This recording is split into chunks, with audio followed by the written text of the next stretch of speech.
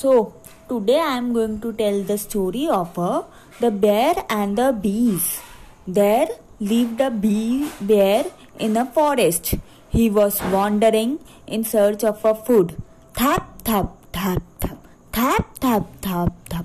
He passed under a hanging branch of a tree. There was a beehive on the branch. They made the buzzing voice like zzz, zzz, zzz, zzz. His bee slightly touched the hive, so a bee got angry and flew and stung him. Zzz, zzz. The bear got mad. He thought, "These bears are so vengeful. I have touched slightly the hive and they stung me. But let me punish them." He returned and slapped his paw on the hive. Tah! So all the bees flew from the hive. They jumped on him.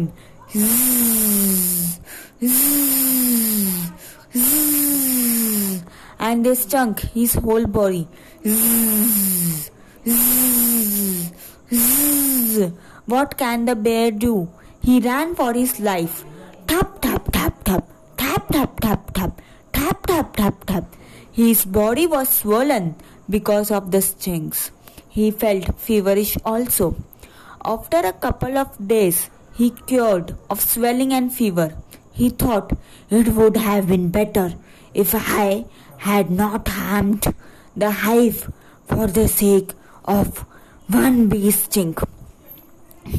So, now we come at the end of the story. And from this story, we learn that don't invite bigger trouble while encountering smaller ones.